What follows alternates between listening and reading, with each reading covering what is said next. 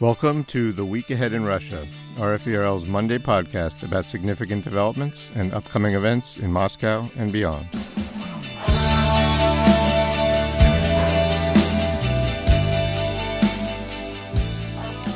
I'm Steve Gutterman, and my guest this week is Andras Toth-Czifra, a political analyst, non-resident fellow at the Center for European Policy Analysis, and author of the analytical blog No Yardstick. Thanks very much for joining me today, Andras. Thank you for having me. All right. 2022 has just begun, and in Russia it won't really get started until January 10th after the New Year's and Orthodox Christmas holidays. So I think there's still some time to talk about what this year may bring, both in terms of events inside Russia and outside its ties with other countries. On both of those, I'm going to refer to a very informative thread that you wrote, Andras, a few days before the new year. It was mostly about domestic Russian issues, so let's start with that. In fact, you wrote about a number of things to watch, from kind of growing authoritarianism and the clampdown on dissent to the economy, climate change, and the COVID-19 pandemic, which you said would be, quote, a defining issue in Russia in 2022, and, quote, will remain the single biggest challenge to Russian techno-authoritarianism for the foreseeable future. So, Andras, I just want to invite you to kind of talk about what you see as being really important to watch in Russia this year. Obviously, it was a big year last year with a lot going on. What will you be watching closely in 2022?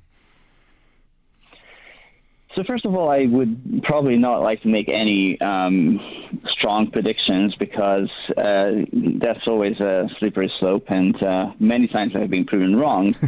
But here are the couple of things, and as you mentioned, there are many things indeed that we're so defining in 2021 and will be defining in 2022, I think. And since you mentioned the COVID response, let's start with that, I think. So I think it's going to be a continuously defining challenge to this emerging techno-authoritarianism that we see in Russia, because it's not a problem that the system can easily control or wish away or sweep under the rug.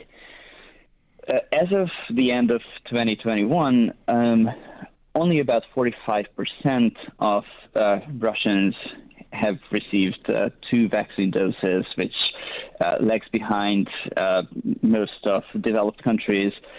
And the booster revaccination rate is also lagging behind most of the world. The developed European countries, and the U.S. Mm-hmm. So the COVID response is going to the COVID is going to be a problem. It's going to be a problem mostly because some of the policy tools that the Russian government can deploy to deal with this problem are unpalatable from a political point of view. We have seen the tension between maintaining Putin's approval ratings or trust ratings in 2021 and enforcing compulsory vaccination or enforcing lockdowns, how this was outsourced to regional governors. This hasn't changed.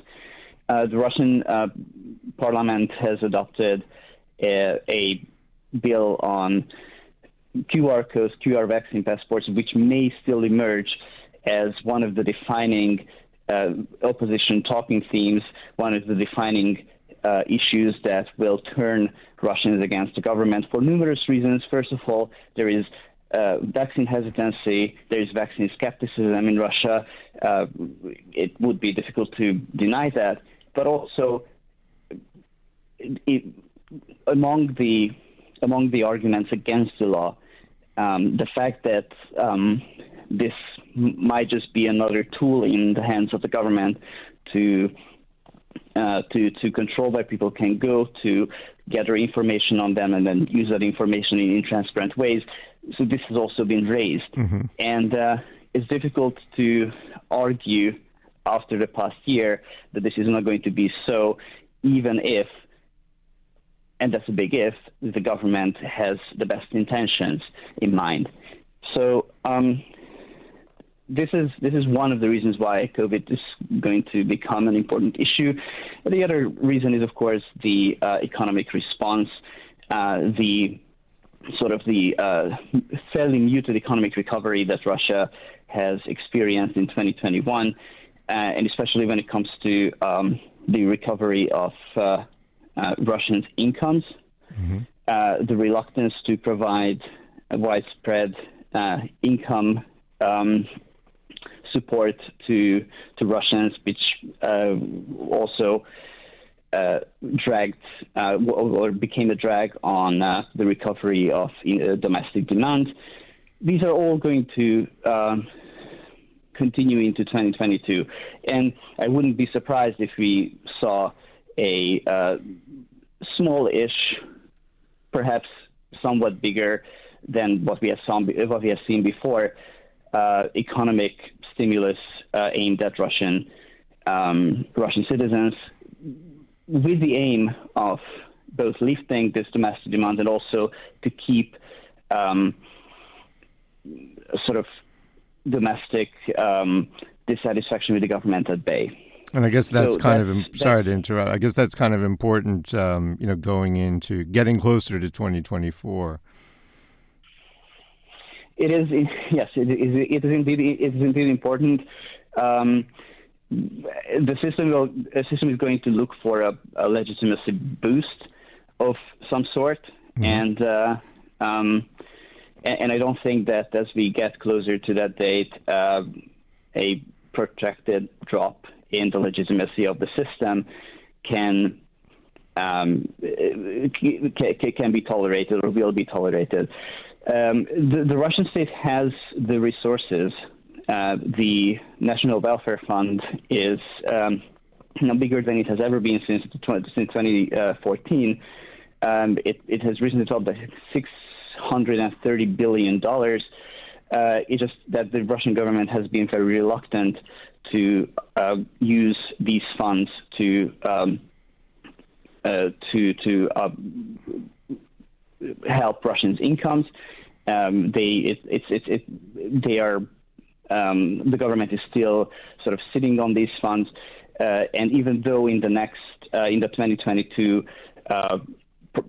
budget, copious amounts of funds will be spent or are earmarked, rather, let's say that, to be spent on various development projects in the framework of the national projects, for instance. Social spending, healthcare spending will not increase compared to 2021. Spending on domestic security, spending on the military will, which I think gives an indication of where the priorities lie. So this would be one thing to watch, one issue to watch in 2022. Another issue that also had a turning point in 2021 was the development of digital authoritarianism, which a kind of model of governance that depends on an increased collection, synthesis, and control of data of any sort, and mass surveillance, which various forms of which were experimentally tried out in Moscow, which were facilitated by the pandemic and by the lockdown measures that the pandemic demanded. I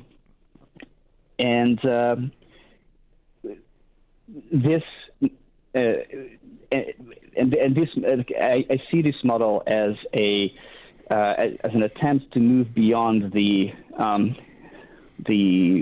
partially popular, partially authoritarian, but product-driven or result-driven legitimacy that characterized the first decades of Putin's rule, the first 2 decades of Putin's rule, most of the first, and to a certain extent the second, towards a model of legitimacy that principally relies on who has access to data and who is able to implement policies. This is where the system has been moving towards since the early days of 2020, but especially since mid-2020 and especially in 2021. Whether or not the Russian government is able to extend its control over uncharted territories in the digital realm to collect more data, to block unwanted data and unwanted content more successfully, as we have seen in 2021 several times. That will decide where this digital authoritarianism reaches its sort of next or mature stage. This is closely intertwined, in my view, with a third issue to be watched in 2022, which is the public administration reform that started in 2021, based on the constitutional reform of 2020, and is still ongoing, because even though the first step of the reform, which essentially redrew the way that Russian regions are overseen and politics in Russian regions is controlled by the center. Even though this first part was adopted, the second part, which concerns municipalities, was presented to the bill on this was presented to Duma only in December. Okay. So this will lead to further centralization, further control over the whole vertical of power by the presidential administration and to some extent by the government. Basically, the Kremlin is seeking a veto over the will of voters in every possible level, and especially in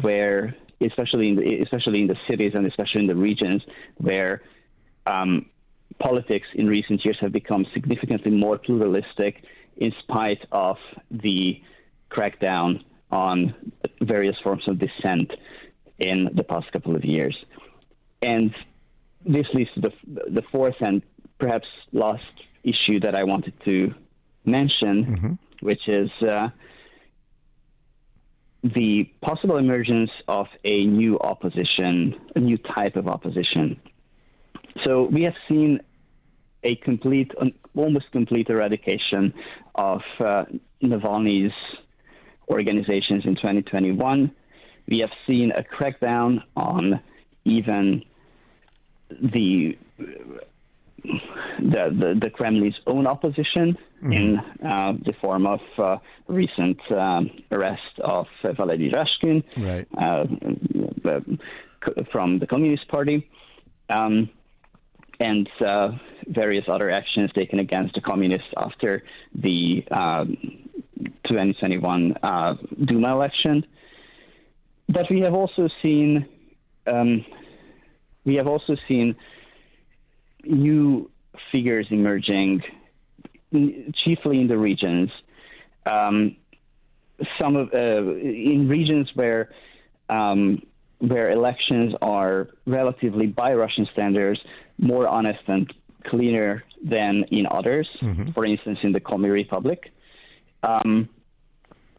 we have seen people elected either as associates of Navalny or aided by his smart voting initiative in the past 2 or 3 years in cities, doing work in starting to collect information, take initiatives in city councils, and some of them, unfortunately, have recently been arrested. But there are others who may, in the coming years, either in 2022 or beyond, use this popular legitimacy to take actual steps locally to either uncover a corruption affair or push for more equitable policies and start changes locally. The Kremlin will obviously try to quash these local opposition movements, but we have seen that one of the takeaways of the past years of increasingly strong crackdown on dissent, that even with the political will that the Kremlin has and the toolbox that it has and the control that sometimes seems all-encompassing, there are always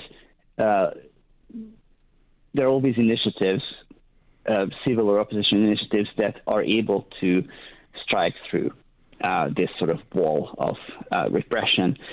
In 2022, new topics may join this list of grievances that increasingly binds people who are dissatisfied with the government together, including the aforementioned opposition to vaccine passports,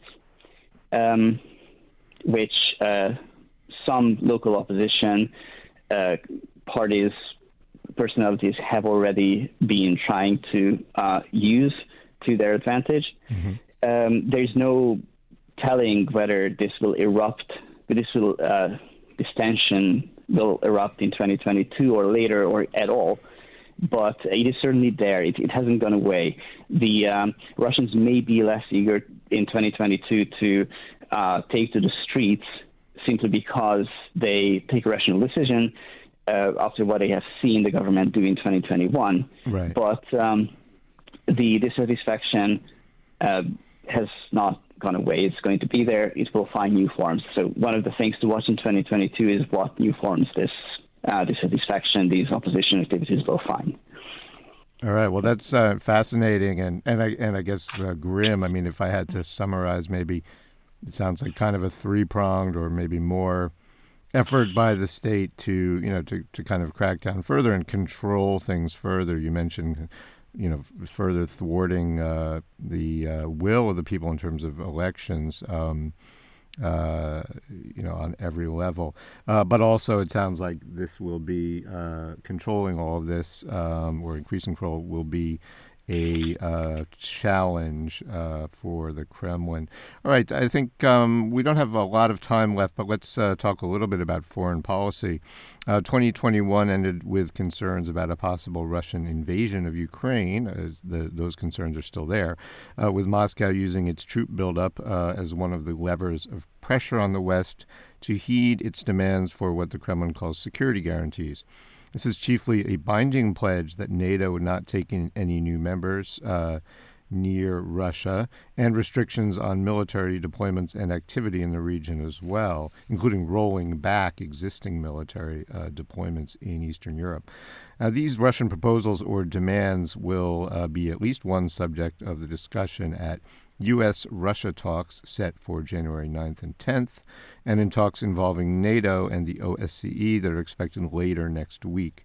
In the same thread, Andras, late last month, you wrote that several of Russia's proposals or demands are, quote, ludicrous non-starters because, and to me this wording really captures it, they would roll back many of the security guarantees that Central and Eastern European democracies sought against a then unstable and now autocratic Russia. We're talking about going back to the 90s.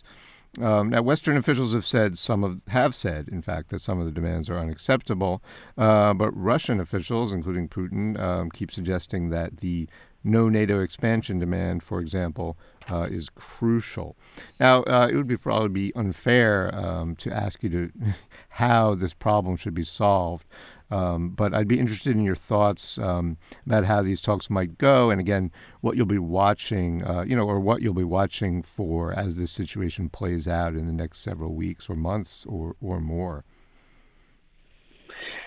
So I think all of us Russia watchers are a bit out of our depth here when we are asked to predict how the talks are going to go. I think one of the main risks of the situation and one of the sort of qualities of the situation that makes this makes everyone so nervous is that indeed it seems that everything is all options are now on the table and should be considered at least somewhat plausible, even military escalation. Mm-hmm. Now, it is important to note, I think, that the overwhelming majority of Russians, according to the latest surveys by Levada, recognize Ukraine as an independent country. Mm-hmm. If you look at it more in November 2021, more people supported visas between Russia and Ukraine than did unification of the two countries. And yes, the people who support unification, their number has grown somewhat since the annexation of Crimea in 2014, and that is definitely at least partially due to the propaganda in Russian television and Russian media as we see. Mm-hmm. But there was also a significant growth in the fear of war in this period. And so basically, I don't sign up to takes which say that, which compare the sort of essentially bloodless annexation of a territory, Crimea, that a lot of Russians considered Russian territory, to warfare, open warfare that against Ukraine, which will probably come with enormous costs to Russia, both in terms of lives and all kinds of economic sanctions, ranging from, well, I don't need to list all the options that have been laid on the table, from the suspension of Russia from SWIFT to sanctions on Russian banks, Russian business, and so on. This being said, the risk of invasion, the risk of renewed invasion, I should say, is definitely real, especially if you consider that it might be accompanied by a cyber element, mm-hmm. which is much harder to deter, but can be just as destructive than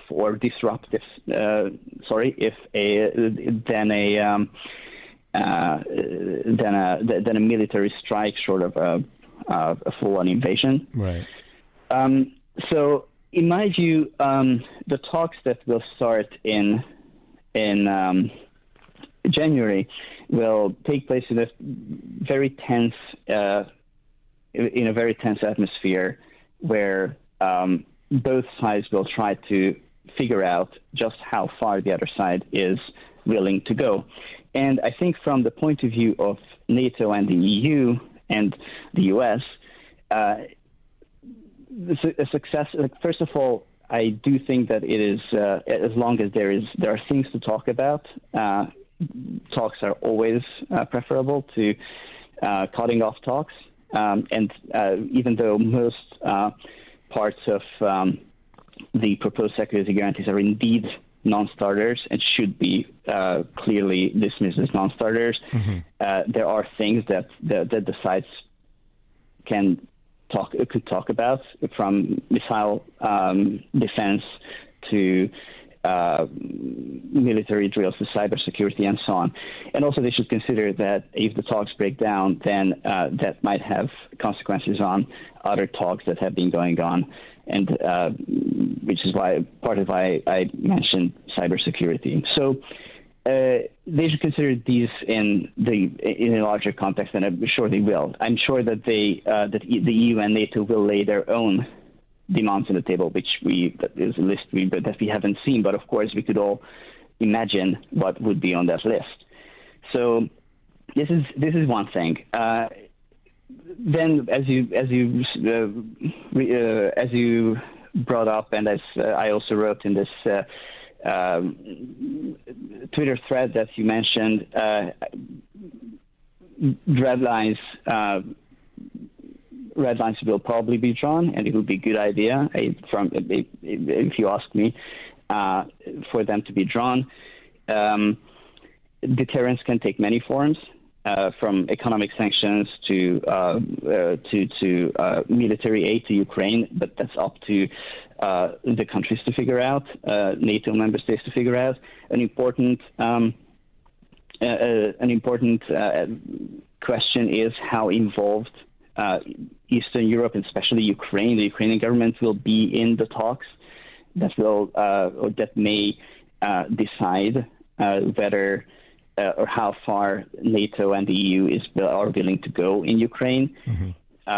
It's a good sign that President Biden talked to President Zelensky, but this resolve to involve Ukraine in these negotiations will have to be maintained throughout.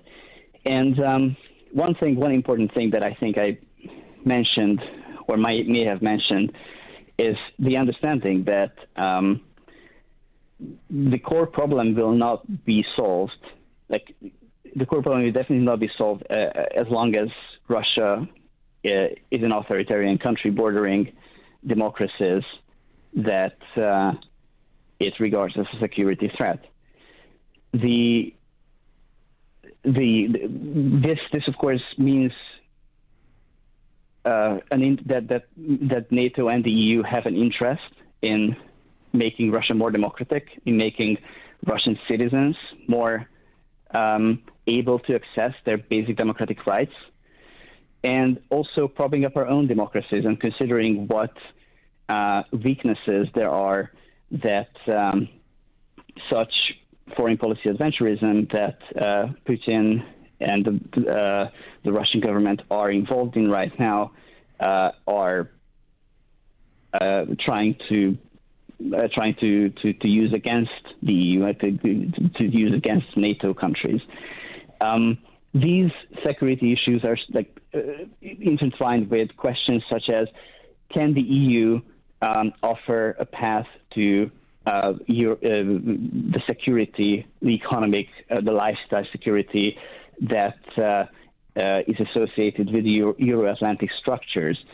The 2014 revolution in Ukraine was about closeness to the EU and not NATO accession. Right. And yet we are talking about Ukraine in the context of NATO accession because presently it is obvious that even though there is also no offer for Ukraine to join NATO, but the EU has not been able to offer the countries on its periphery a credible path to either membership or closer ties. And then, of course, we have also the weak chains, the weak links in our democracies, the Orbáns, the Schröders, the Trumps, who